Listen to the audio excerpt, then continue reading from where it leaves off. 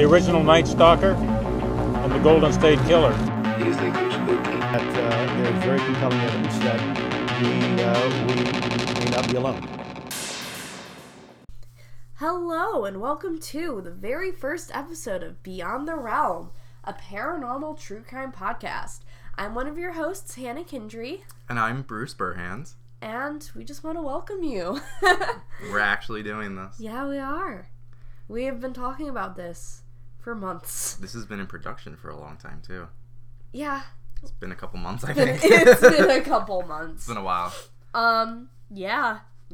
Should we tell them how the format's going to go? Yeah. So, if you like this podcast, you probably know the queens of true crime podcasts, Karen Kilgariff and Georgia Hardstark from My Favorite Murder. It's going to be very similar to that format because we're disasters. Yeah. We've never done anything like this before in our lives. It's all good. So I am a true crime lover. It's obnoxious. I talk about murder way too much. That's kind of your career in a sense. Yeah. What are you studying? Criminal justice. There you go. And then this nerd. I'm doing the exact opposite.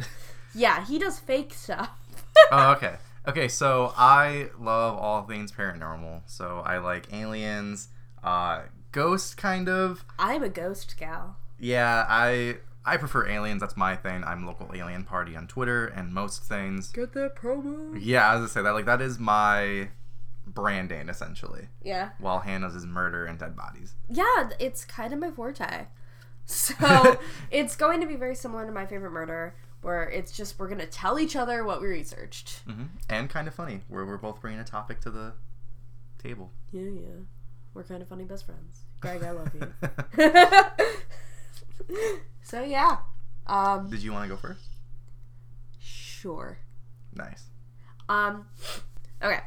So, we all know the famous horror franchise, Amityville Horrors. Yes, I've seen the movies. Yes. So, people claim that it is based on real events and all that stuff.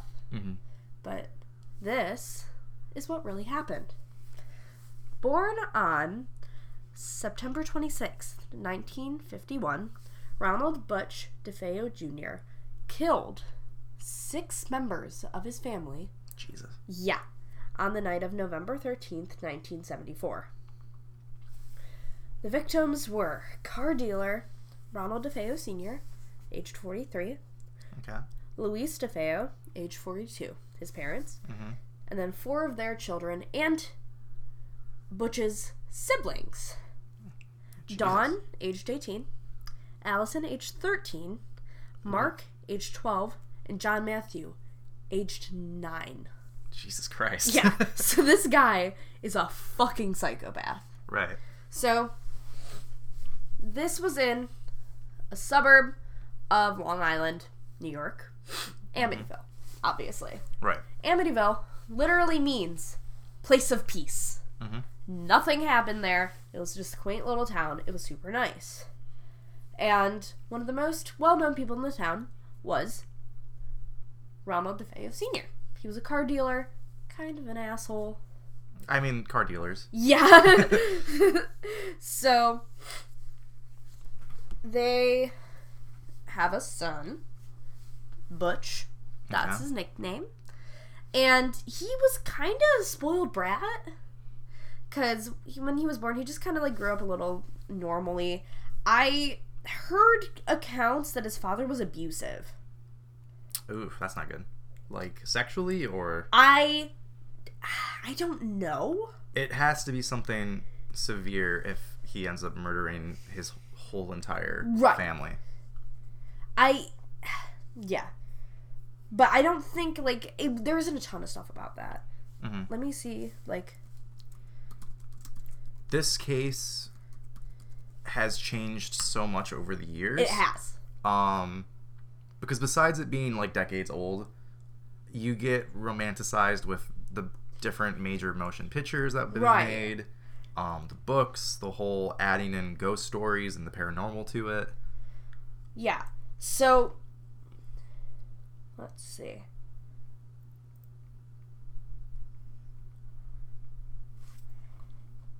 Yeah.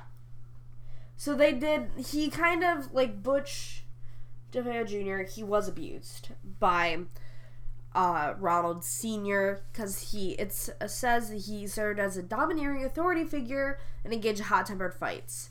So the most freaking target of their abuse was Butch. So he was overweight, and he got bullied a lot at school. Okay, yeah, that'll do it. Yeah, so this kid was pretty fucked up. But when he started getting older, he was a big guy. And so he began to beat up his dad. Oh, God. And a few of his friends, so his mom and his dad were like, okay, something's fucking wrong. So they took him to a psychiatrist, as a normal family would. Okay. How old was he? He was probably around, I think it's like, it doesn't say. It says as he matured. Okay. So I probably So, like, around teen. 14, I'd say. But he kind of refused help. He was like, there's nothing wrong with me. I don't know why you're doing this. Stupid. Right. And so That's they kind of... I mean, you shouldn't beat up your parents, but I mean... Right. They were abusive to him. Right. It was just the dad, though. The mom's was a sweetheart. Right. Did he abuse his mom? No. Just the dad? Just the dad. Okay, so that kind of makes sense. And so then they just kind of gave up. Oh, jeez. Yeah. That's never good. So they were just like, they just kind of paid him. Mm-hmm. They tried to incentivize him with so cash. they bribed him. Yes, they to bribed not him. Beating them up. Yes. God. And my favorite one of their gifts was a $14,000 speedboat. Oh, okay. I mean, New York, you could probably use that Yeah. somewhere. So they hoped that it would kind of calm him down. Obviously, it didn't fucking work. Yeah, it only made Not much of a problems sailor. worse because he had all this money and really nothing to do with it, you know? So, by the age of 17, Butch became an LSD and heroin user. Oh. So now he was high all the time. Then he got expelled from his school. Strong shit, too. Yeah. So Not he got marijuana. expelled for his violent outbursts. And I forgot to mention this, but Ronald Sr., his father, also, he was a car owner of this dealership, and then Ronald Sr. worked for him. So he comes from It's a long like a line dynasty. of so it's just a whole family line of asshole car dealers. Yes. All right. And so when he was 18, he got like a really high up position in his grandfather's car dealership. So and- they gave it to him. Yeah, they just Okay. kind of gave it to him. All right. Okay. They were just like, here. Yeah, family Yeah. business. Really, stop doing And heroin. they were just like, you can kind of do whatever you want. In addition to that, he got money from his father regardless of his attendance or job performance at work. Well, shit. Yeah. So then he got this out, like, with his money, he got a new car, and then that was from his parents. Right. But he just kind of made it, like, fancy, I guess.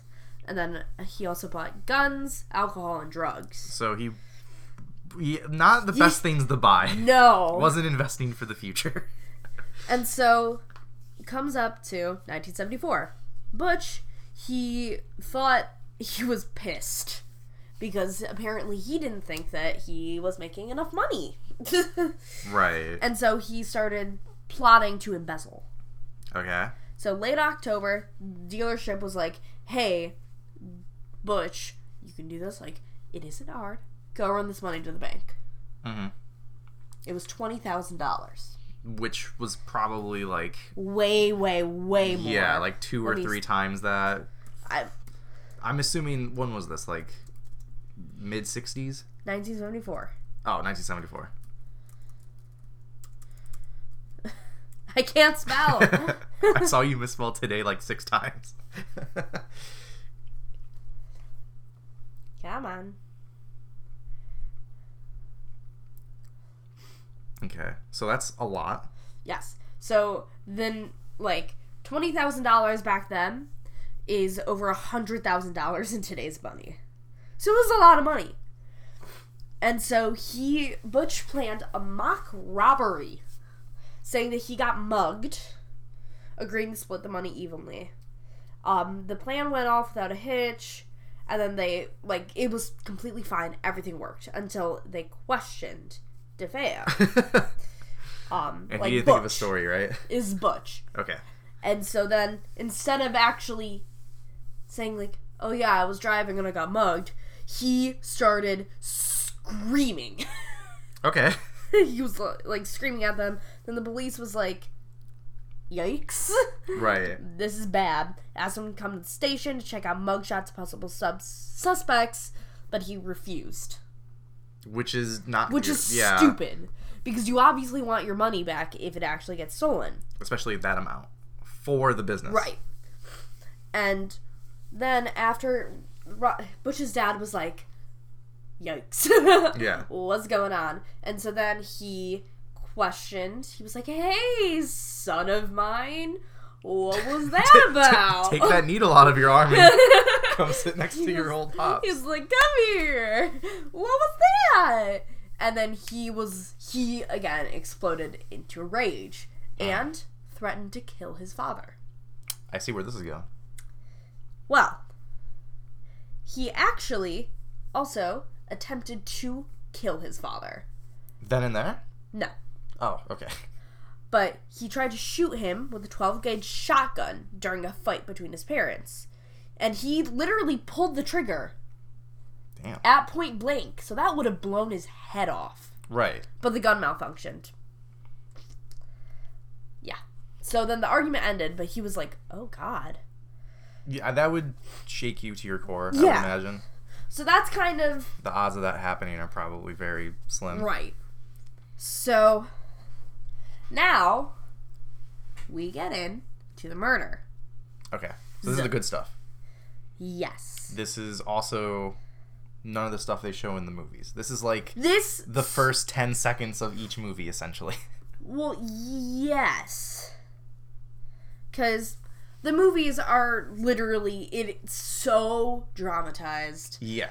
And it focuses on ghosts. Yeah, it's usually about the family that moves in after. Yes. So you never really get to know what really happened. Right. So this is like, I'm not entirely sure. So, all of the victims had been shot by a .35 caliber Marlin 336C rifle. So I'm assuming that's a pretty big gun. Yes. At around 3 o'clock in the morning. The parents had been shot twice, while all the children had been killed once. Mm-hmm. And the order went parents, brothers, then sisters. Because they had 2 sisters, and then 2 brothers. Okay. So he shot all of them, and then he went to work. Jesus. So all their bodies are just Sitting there. in the bed. Yes. Okay. Yeah. Well, damn. And he threw the evidence into a storm drain. Okay. And so he went to work. And they're like, hey, where's your parents? Like, what's going on? Right, Where's your at dad? the family business. Where the fuck? And he was like, I don't know. Like, Oh, wait. I left early. So that means that he went back to bed. No. Oh, he had to go to work at 3 in the morning? Oh, I didn't think about that. Yeah, that's what I was going to say. Like, No, I think I don't know what he did. He was just kind of walking around. he was kind of walking around. Yeah, I was. I mean, either one's terrible to think Right. about. I think he was like cleaning up and everything. God, that's terrifying. Yeah, it's the worst. So they're like, "Hey, what's going on, Butch?" Mhm. And he was like, "Oh no, I left early, so like I don't know. Like they said they were coming. I don't know." Okay. But then he went to work, lived as normally, and then around 6:30 p.m. he went into a bar and said, "You gotta help me. I think my mother and father are shot." And which everyone was like, "What?" And so they Right. called the police. They all went to the house. And then they like looked in there and everyone was dead, obviously. Right. And he was like, I wasn't at home. I was out at 3 o'clock in the morning. But they didn't know when they died. So they're like, I don't know. Ah! Right. I can't imagine that many hours would be a Right. major difference. It wouldn't be, I think it's some signs of like being dead. Right. You'd But definitely be not- able to tell, but... Right. They're not decaying, obviously. It's not like a week after. Yeah. Thank God. That would be worse. Yeah. So then he got taken in for, like, not questioning, but kind of like, do you know anybody that could have done this? Like, all that stuff. Because at this time, the police really didn't think he was, like, they were like, I don't know. Yeah, it's like your whole family. Right, because he was well-known. Like, the father was well-known. Yeah, the whole family. Right, and they were assholes. And I can't imagine this is a big town. No. And so he blamed the murder on Louis Finelli, a mobster. Right. Which makes sense, This is New York. This is Long Island. New York this is in the kind 70s. Of, yeah, I was going to say, this is kind of like every other mobster movie 20 years after. Right.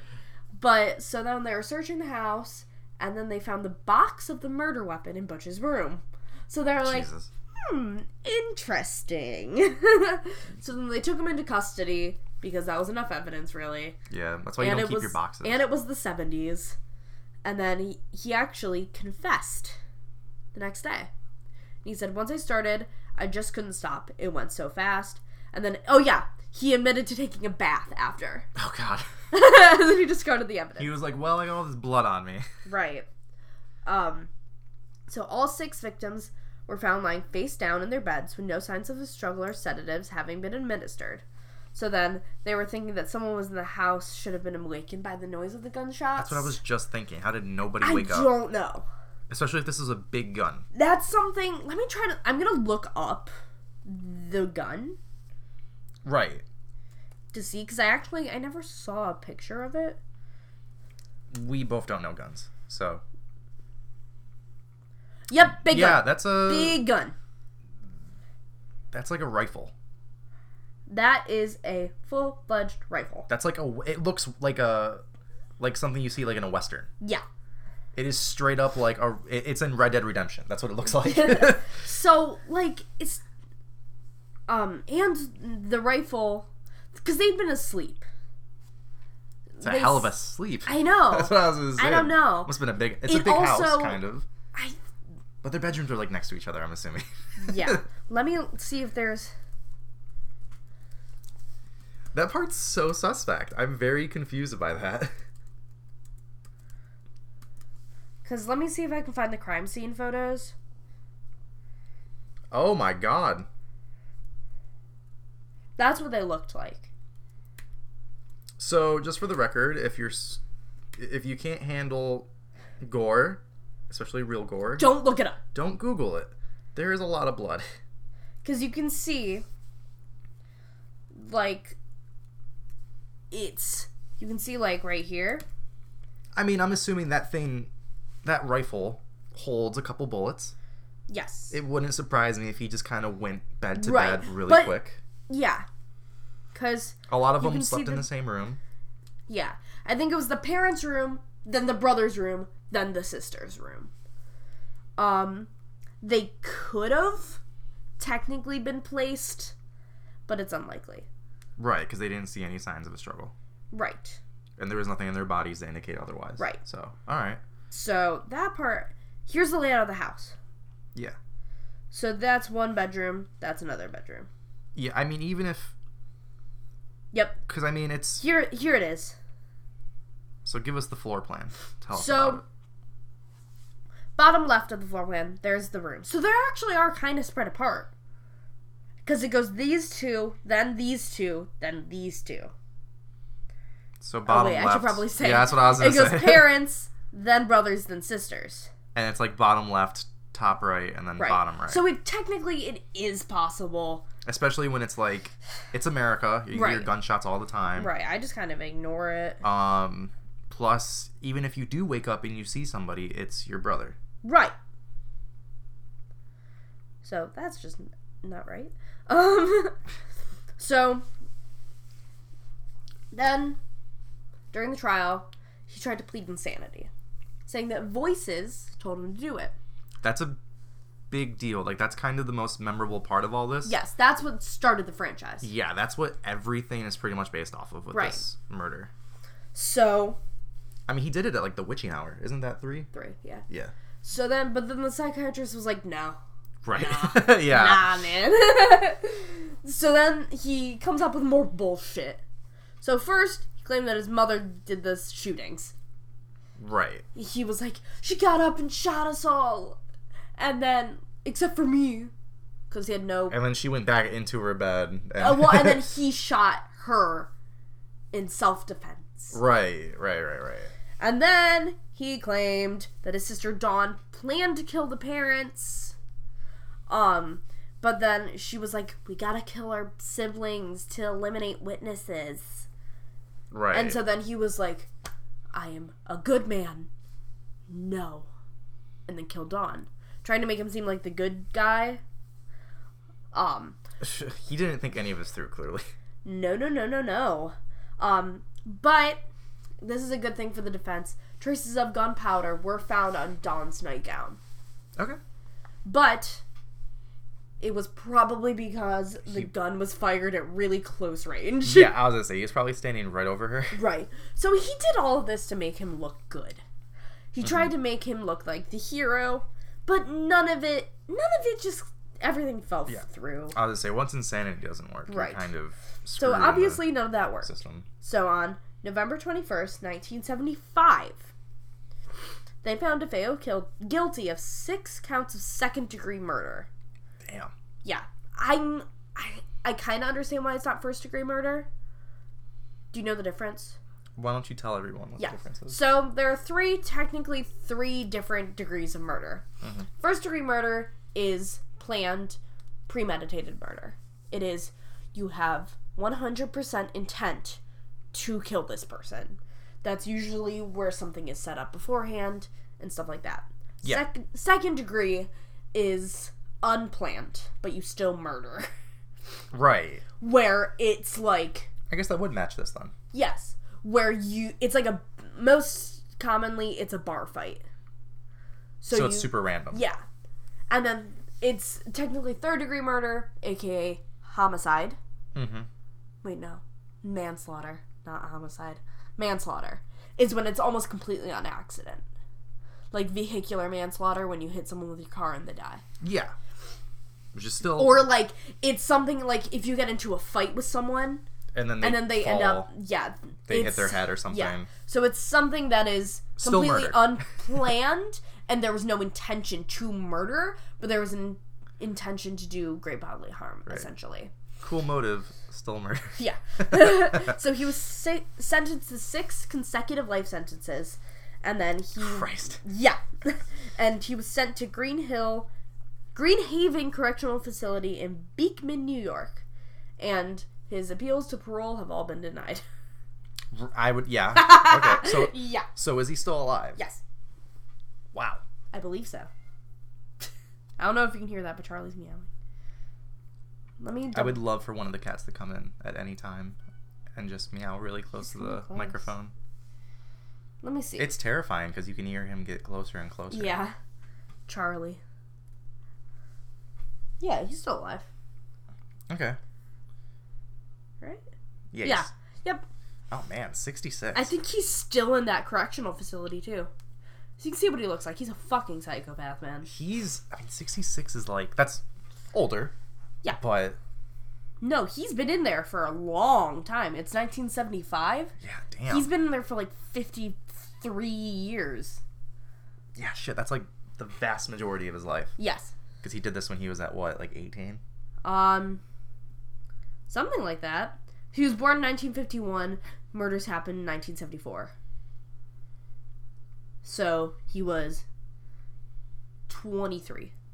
Shit. So he's been in there for a great majority of his life. Yeah, that's kind of sad. Yeah. A lot of these... just to make it clear, we're not defending anyone that we bring up. No.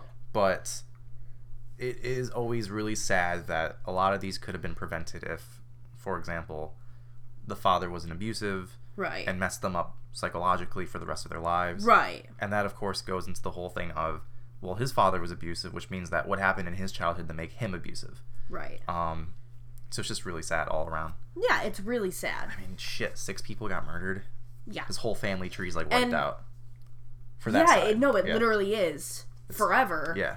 And it messed up that town Oh God, yeah, I can't even imagine like your reputation's like a murder spree, and then a bunch of movies that are based on like the ghost in that town and stuff like that, and demons and all this other bullshit. Right. Which, I love the paranormal, and that's my expertise.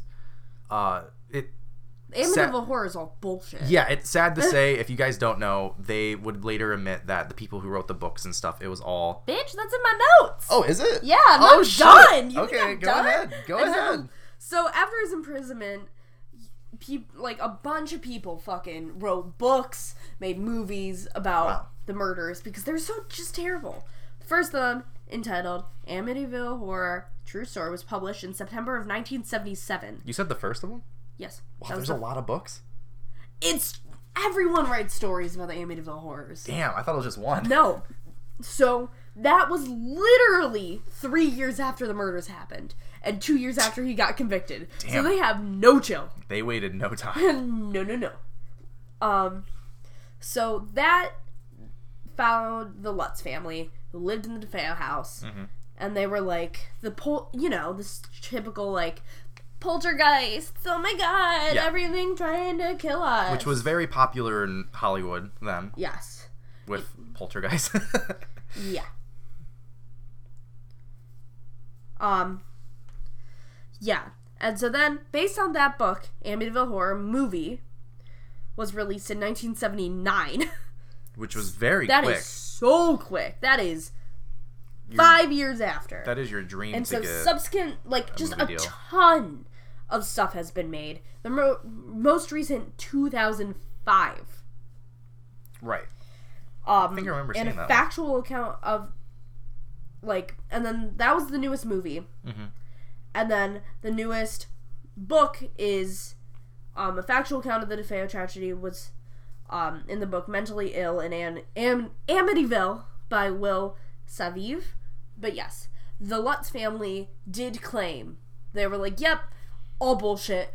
We had a deal. We just wanted to make money. And that's so sad. Which, yeah, that... Because I don't feel like even in today's... Like, where we're at as a society where you can just Google these things, I feel like no one's going to do that, or no one's going to care. Because the stories sound really cool. I mean, those movies are iconic. Like, yeah, no, they are a staple in the horror franchise. Yeah, like that. It's a big deal. Like, I remember the pig and, like, the colors and, like... Right. No, I remember. Great movies and stuff. So that's a shame, really. Right. It's just such a sad story. Because could you imagine just your entire family just getting murdered? Because you have a big family. Yeah. Like you, personally. Oh, me, yeah. Imagine all of them just dying. Yeah. No, and then getting like a movie out of it where it's like, you don't even get any money from it. Right. Because they're all dead. Yeah, I was going to say, it's somebody else that's getting Right, it's everyone. money. It's the Lutz family. Right. Yeah, Jesus Christ. That's kind of all I have. So that was the true story of Amityville Horror. That's... God. I don't know what to say. I wanted to say that's really good, but then I'm like, no, that's murder. Right. That's really sad. That's insane, though. Jesus Christ. Yeah. Okay. What do you have for us? So mine is probably one of the biggest cases of alien abduction. This is kind of the stereotypical go-to. This is Barney and Betty Hill. Ooh, I've heard of this. This is gigantic. So Barney and Betty Hill were a couple in America. They were abducted by extraterrestrials in New Hampshire from September 19th to the 20th in 1961. Like, that's when the events took place. People probably best know them as their story became a best-selling book and television movie. They pretty much got a whole bunch of money from this. Power to 'em. Yeah, I was gonna say, like, it does. We'll get into that later near the end of it. But I personally don't feel like they went into this for the money. And I think there's a lot of things that point towards that. Okay. But so New Hampshire thinks this is a really big deal, and most of Betty's notes, tapes, and other items have actually been put at the University of New Hampshire. Mm-hmm. And in July 2011, the State Division of Historical Records marked the site where they got they claimed abduction. Holy shit. Because it's just a simple road. They lived in Portsmouth, New Hampshire. And so Barney was a U.S. Postal Service employee, and Betty was a social worker. These were really highly educated. Like, they knew what they were doing. They weren't... Right. They weren't dumbasses. Yeah, I was going to say, I'm trying to think of I don't really want to say deplorables, but... They weren't, like, they were successful. Yeah, they were normal people. The only thing that was unnormal was that they were an interracial couple. Ooh. So... That's rare for yes, the 60s. Exactly. So they actually were they were members they were members of the local NAACP. Wow. And they sat on local boards of the U.S. Commission on Civil Rights. So they were people that cared a lot about equality, and they tried to make step towards that, which is really cool for them. You know, history shined bright on that. So the UFO sighting itself happened on September 19th, 1961 at around 10:30 p.m. They were driving back to Portsmouth from a vacation they had in Niagara Falls. Apparently this was just south of Lancaster. I'm not super sure if I'm pronouncing all of these right. So Betty first claimed to have saw a bright light in the sky. A lot of the movies show it next to like Jupiter or whatever. But anyway, it was just under the moon, essentially. And Barney was just trying to go across U.S. Route 3. And he was like, this is nonsense. And Betty was just like, yeah, you're right. It's probably just a falling star. The only problem was it moved up instead of down. Ooh. How old were they at the time of the... Oh, Christ. I didn't go into like when they were born and stuff. Okay. They were... in their prime, probably like 30s. Okay. Like late 30s, I would say, because Barney would actually die in his 40s. Oh, wow. Betty actually lived until she was like 80 or something. Crap. Yeah. Yeah, because I see that picture. I just looked up a picture of them. Yeah. They were pretty. They were. They're cute. Yeah, they were adults. They were pretty. Like they were doing a bunch of things, super successful, highly educated, all that stuff. And so pretty much what happened was that the light kept getting bigger and brighter, and it was going up. So obviously this wasn't a falling star. This was something unnatural. Right. Betty kept urging Barney, and for the record, Barney in this whole, like, this is consistent throughout the whole case. Barney thinks that Betty was full of shit. He was like, you're just imagining this. Aliens don't freaking exist. Keep in mind, this is the 60s, and there's not big alien fans like me. You know what I mean? This isn't like... Right. There's not tons of movies and all that stuff on this still. And so, pretty much they stopped to just walk their dog. They were a really cute dog. Yeah, I was gonna say they just had a little dog that they were trying to walk and take a little break. And Barney stopped at a picnic area just south of Twin Mountain. And so Betty kept looking through binoculars that she had, and she saw an oddly shaped craft that was flashing multicolored lights traveling across the face of the moon. Oh, shit. So Betty's sister thought that she actually saw a flying saucer a few years prior. Oh. So Betty immediately thought that this was an alien encounter. Oh, wow. Betty knew what a flying saucer was and was like, hey, it could be that. Barney thought it was a commercial airliner going from Vermont to Montreal. Okay. Which is a pretty reasonable thing. However, the craft rapidly descended into their direction. Oh, shit. And then Barney, who just tried to debunk it earlier, quickly realized it wasn't a plane. Oh, wow. They ran back to their car.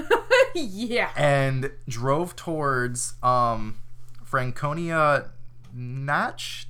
I have no clue how to pronounce. There's a lot of really weird names, so please bear with me. New Hampshire? What the fuck? Yeah. So anyway, this is a really narrow, mountainous stretch of road. Most of this is just highways. It's late at night. No one's really traveling. They're pretty much by themselves this whole time. At one point, the object passed above a restaurant. And so Betty testified that it was at least 1.5 times the length of Granite Cliff profile, which was, for example, 40 feet long. Whoa, that's a big ass ship. Yeah, so she's like 100 feet. Yeah, so she's saying that this is like a legitimately gigantic thing, and that's the reason why they've been able to see it this whole time. Okay. Eventually, the craft actually moved silently and erratically. and it bounced back and forth, which is really typical of a flying saucer. Eventually, it rapidly descended toward their vehicle, causing Barney to stop in the middle of the highway. So they're still on the highway. They're just going as fast as they can, essentially. Like, they're like, fuck this yeah, shit. they're like, this is not a plane. We're getting the hell out of here. So they estimated that the UFO was about 80 feet above them. Okay. Which pretty much means that you see only the UFO if it's as big as they said. Close. And this proves that they were correct on the size part, if you want to believe them at least. Because Barney said that he saw 8 to 11 humanoid figures peering out the window. Oh, wow. They were all in unison. All but one of them moved to a panel. The remaining figure, one of them kept looking at them, and they were trying to, send a message. They thought that it was pretty much telling them to stay put. Okay. And he kept observing them, and they had supposedly glossy black uniforms and black caps. Don't know what that meant for Alien style, but so Barney, Gucci. So Barney ran back to the car, and they were like, Betty. He was like, Betty, we're gonna get captured. And so they went at high speeds, they were going at 100 or some shit. They were flying right on And the highway. that was some old ass cars too. Yeah, I was just saying, I don't know how he fast was. those. He's like, nope. Yeah, he was they're legitimately scared, and there's tons of evidence that points towards them being legitimately messed up after this. But we'll get to that in a second. They kept hearing a series of beeping or buzzing that bounced off of the trunk, and the car actually vibrated, and they felt tingling sensations pass through their bodies. Then stuff kind of blacked out. They don't really know what happened. They would wake up and, they would come to their senses again, and they would find that they've actually traveled 35 miles south. The normal drive home should have took them about 4 hours. Okay. When they got home, they claimed to have not realized it took them 7 hours. Oh. This was really weird, and this is actually a phenomenon that a lot of people that know about aliens and stuff call missing time. Right. And so the Hills tried to claim that sorry, I messed up. Yeah, the time sorry. You're all... Yeah, you're gonna have to cut that out. I totally had a random thing right there. That's Steven! Totally irrelevant. Steven, cut that out. When they arrived home, they had odd sensations and impulses they could not explain. Oh. They kept their luggage near the back door rather than the main part of the house. Their watches would never run again. Betty noticed that her dress was torn at the helm, zipper, and lining. The toes on Barney's best dress shoes were scraped, and they took a long shower afterwards. Is that unnatural for them? I think it's supposed to be they were just kind of shook the whole time. Right. And so this is where the dreams come in. Betty had really, really intense dreams. And I'm not going to go through the whole dream. Okay. Because, not to spoil it, but they go through therapy and they actually do hypnosis.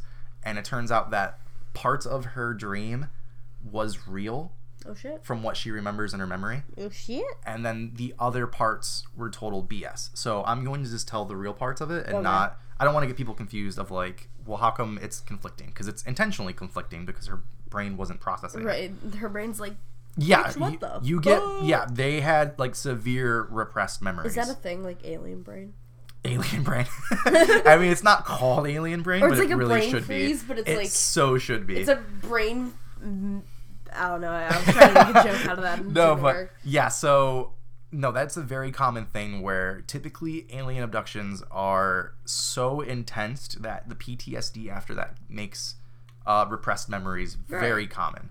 That's usually why you always hear hypnosis being brought in whenever an alien abduction happens. It's also one of the reasons why people say that if you experience alien abductions when you're very young, it's actually sexual abuse. Because you're repressing the memories and replacing the abduction with something else. That's weird. Yeah, as much as I love paranormal stuff, I will totally come out and be the rational person when it needs to be. So stuff like that totally happens all the time. So a little bit later, on September 21st, Betty called the Air Force Base near her, and they reported the encounter, and they were afraid of being labeled as crazy, and so they withheld some of the details. Meanwhile, she borrowed a UFO book from a local library, and this was written by a retired Marine Corps major, Donald Kehoe. Ooh. He was the head of the NICAP, which was a civilian UFO research group. Oh. So he was like... He's legit. Yeah, he was like deep into this. On the 26th, she wrote to him. Her letter was eventually passed on to Walter Webb, who was a Boston astronomer and fellow member. And so...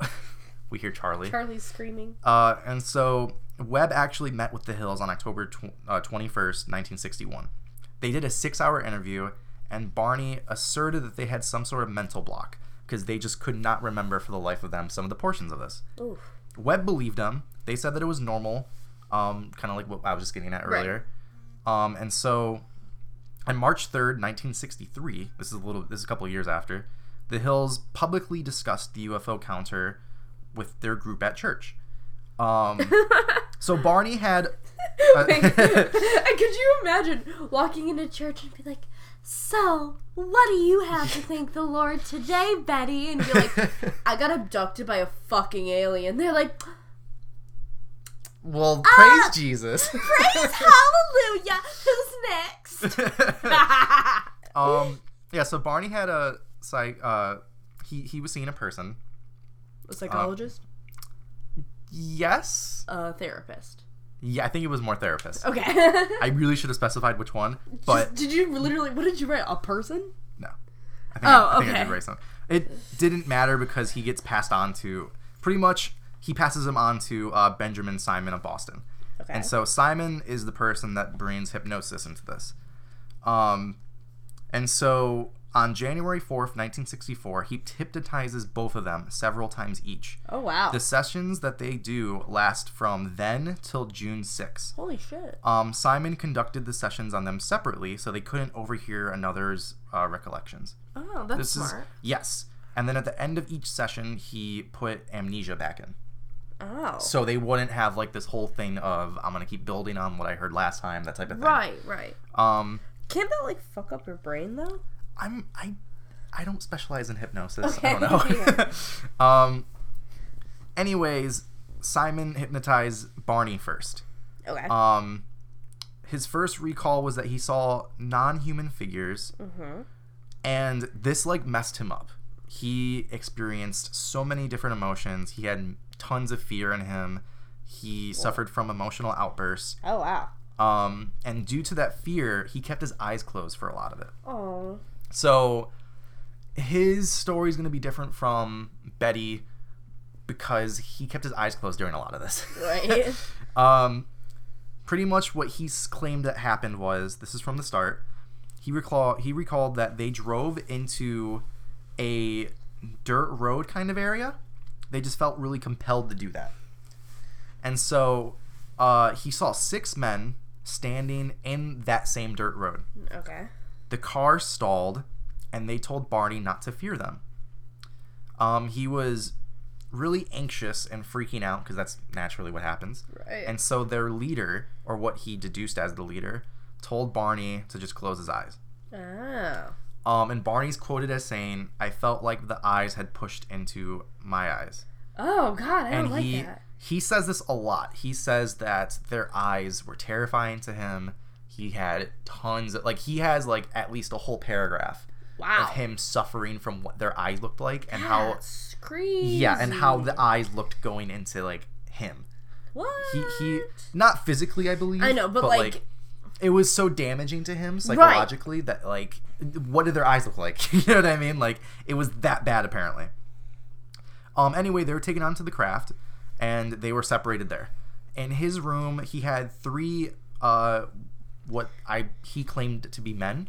I'm not entirely sure what the gender of aliens are, but beings, humanoid yeah, figures. I'll just keep saying men for the sake of it. Oh.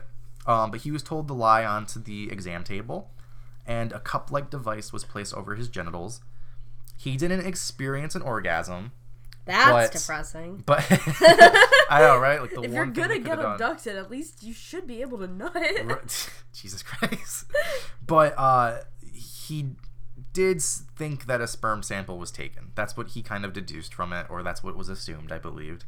What did happen was that they scraped his skin, they checked his ears and mouth, a tiny tube was kind of put into his butt, but it was quickly removed. So it's like, yeah, shit. They didn't like scope him into like his stomach, I'm assuming, but he did check some. This is what I thought was super interesting. Okay. I know that those are kind of like, those are really scary, but he said that he felt something touch his spine, and he believes that they were counting his vertebrae. Oh, I think that's really cool. fascinating. According to him, the language that they were speaking sounded like a lot of mumbling, and they didn't understand it. It's that new mumble rap on SoundCloud everyone's listening to. It was Little Xan. He's there. And so apparently they did understand English. That's weird. Yeah, to go back to what Betty said, I know that I'm not at hers yet, but she mentioned the same thing. And so both times, both of them claimed the exact same thing with the language, and the common occurrence with it was that they never moved their mouths when communicating in English. So probably like Telepathy. However, they never used telepathy because he did not know that word. Oh. He used something else that I should have kept in my notes, but he said it was like something mental, like it's telepathy, but he just did not know that word, which kind of helps his case, I believe. Right, because it isn't like a Betty never said it. Evidence. Yeah, I was gonna say like it's clearly not something that he tried to make up. Going to Betty's, Betty had a different experience, to say the least. Okay. So she was seated in a chair, and they had bright lights on her. Apparently, they cut pieces of her hair. They checked her eyes, ears, mouth, teeth, throat, hands. They trimmed her fingernails. It's like a spa massage at this point. After checking her legs and feet, apparently they used a kind of knife to like scrape some of her skin off. Ugh. And, that doesn't sound like a spa. Right. This is Could where you imagine like, hello and welcome to you gotta get that dry skin off. Spa. You gotta. That's what you gotta like scrape all the dead skin off. This is where it gets really scary though, and this is the reason why I hesitated earlier. When they tested her nervous system, Okay. one of the things they did was they thrusted a needle into her navel. Ah. It caused her agonizing pain. Like she recalled that it was like some of the worst pain ever. And here's the craziest thing. What she believed to be the leader of that group in that room waved his hand in front of her eyes, and the pain vanished. What? Supposedly she had a conversation with them. And so one of the things that she asked was, "Where are you from?" I guess he pulled down a kind of map and dotted some stars. This is really important because one of the most infamous things of this case is the star map that she would later draw. Right, yes, I know that. So about the star map. So the only thing that would match it was the double star system of the Zeta Reticuli. Sure. Not super good at that one. We're not good at names. This was such a big deal that Carl Sagan weighed in on the matter. Whoa. He demonstrated that without the lines drawn on the map, which was supposedly, according to Betty, trade routes, the map would bear no resemblance to any real-life map. They would just be random dots on a piece of paper. Right. In contrast, some people have been more favorable to it, like David Saunders, who's like a statistician. He argued that it's so unusual that the key sun-like stars would have been centered around that place, and that it's statistically kind of 50-50 to have happened just by chance or whatever. Apparently this is a random group of stars in our immediate neighborhood. So this isn't like something, you know, I don't, light years away? I'm trying to think of like, this isn't something on the other side of the galaxy. This is something relatively close to us. This is something that we could see and map and chart and check out and prove, in a sense, relatively early, because this is still like late 60s, early 70s when all this conversation was going on. Just the play around with, like, did it happen? Did it not? They did get the book deals in the movies kind of off topic, I believe. I don't think that was their main goal. It happened so much later. There was some reports of apparently alien abduction films have happened on the television during their lifespan, and so there's a tiny chance that maybe some of the repressed dreams were from the movies or some of the appearances of how the aliens looked, because the aliens sounded kind of basic. Right. I mean, he even claimed like they just wore like a black suit and a black hat. You know what I mean? Like they were never super in depth with it. Regardless, this is I believe the first major reported case in American history of an alien abduction. There's been alien encounters in the Americas as far as like Columbus. Before Columbus? Oh, no, that too, but I meant like in terms of like reports? Like major, something major in the modern era. Even though that's not super modern. It's something that was like close enough on the dot where like Columbus thought he saw stars moving that looked like something that was flying into the ocean. Not something that was like, oh, there's this circle on a rock. You know what I mean? Right. Terrifying. Would not want to be either of them. No. Betty never remarried, even though she was 80. Yeah, this was a really sweet case. I believe that they were good people and that nothing of malice was intended. Right. Regardless of whether their memories might have been possibly diluted, still fascinating to learn about. Yeah, and you have very important people like Carl Sagan commenting on it, and this was a big deal. So, yeah, that was my case. Holy shit! We just did a first episode, did we? Yeah. Wow. Wow. Look how far we've come. Alrighty. You want to close off? Let's do an outro. Shit, we never planned that far. I'm Karen Kilgariff. Nice to meet you. We should have like a little like ding whenever I make a My Favorite Murder reference. They wouldn't be able to hear us. No, just be like ding, ding. We need to have a cat cam. Just make it a video podcast. It needs to be a video podcast. No, subscribe to our Patreon and you'll be able to see cat. Let's plug in our socials real quickly. Yeah. Where can people find you, Hannah? Well, most importantly, where can people find the podcast? It'd probably be good for me to know what that is. I know it.